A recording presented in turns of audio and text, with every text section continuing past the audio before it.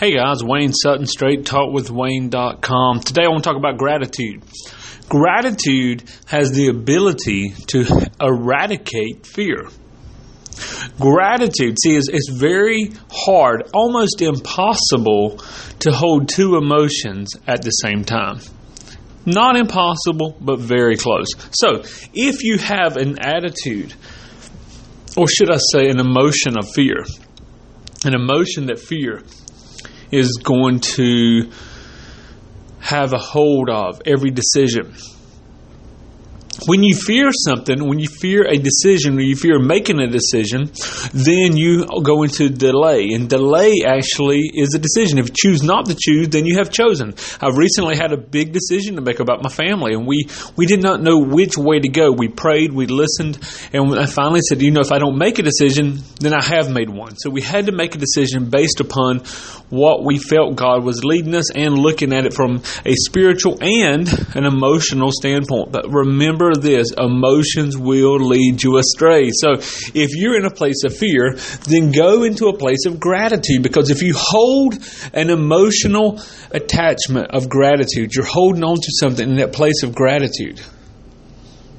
That is the key, because gratitude will then overtake the decision-making processes. Now, how do you live in gratitude for yourself, for all that you have, and your ability, listen to me, the ability to live a life of blessings, being grateful, knowing that even more blessings are coming. There's a few things that you can do to develop gratitude. This isn't an exclusive list or course, but a few things I wanted to impart into your life today. Number one, look for what is right in your life. Focus upon what you have. That's why the Word of God tells us to think upon things that are lovely, of good report. The Apostle Paul gave us this command to think upon things that are lovely, that are edifying, that build up, to think upon those, that have a mental consciousness, a mindset on those things. Also, the Word God tells us that if the eye is single, if the eye is full of light, then the whole body will be full of light. It's what you focus upon in the vision, in your mindset, literally with your eyes and with your mind, with your imagination, that will create that purposed that purposed life within the whole body, the purpose for good and not for bad. Now, look for what is right in your life and focus upon that, not upon the lack. If you have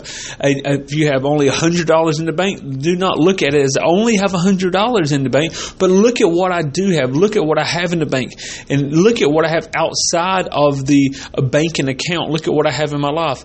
If you, instead of looking at sickness, look at the health. Instead of looking at the weight you need to lose, look at the weight you have lost, or what's possible to lose.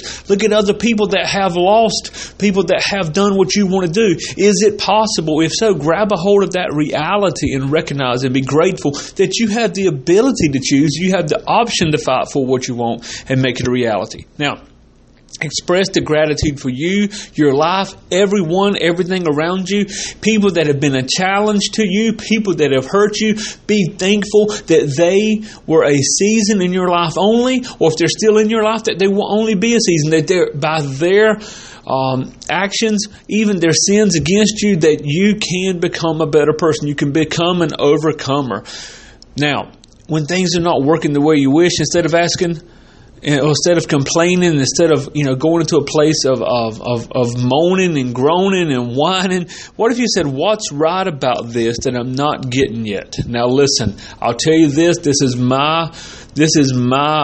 me preaching to myself here. What's right about this situation that I'm not getting yet? What in this can I see that is a positive and value and of a good report?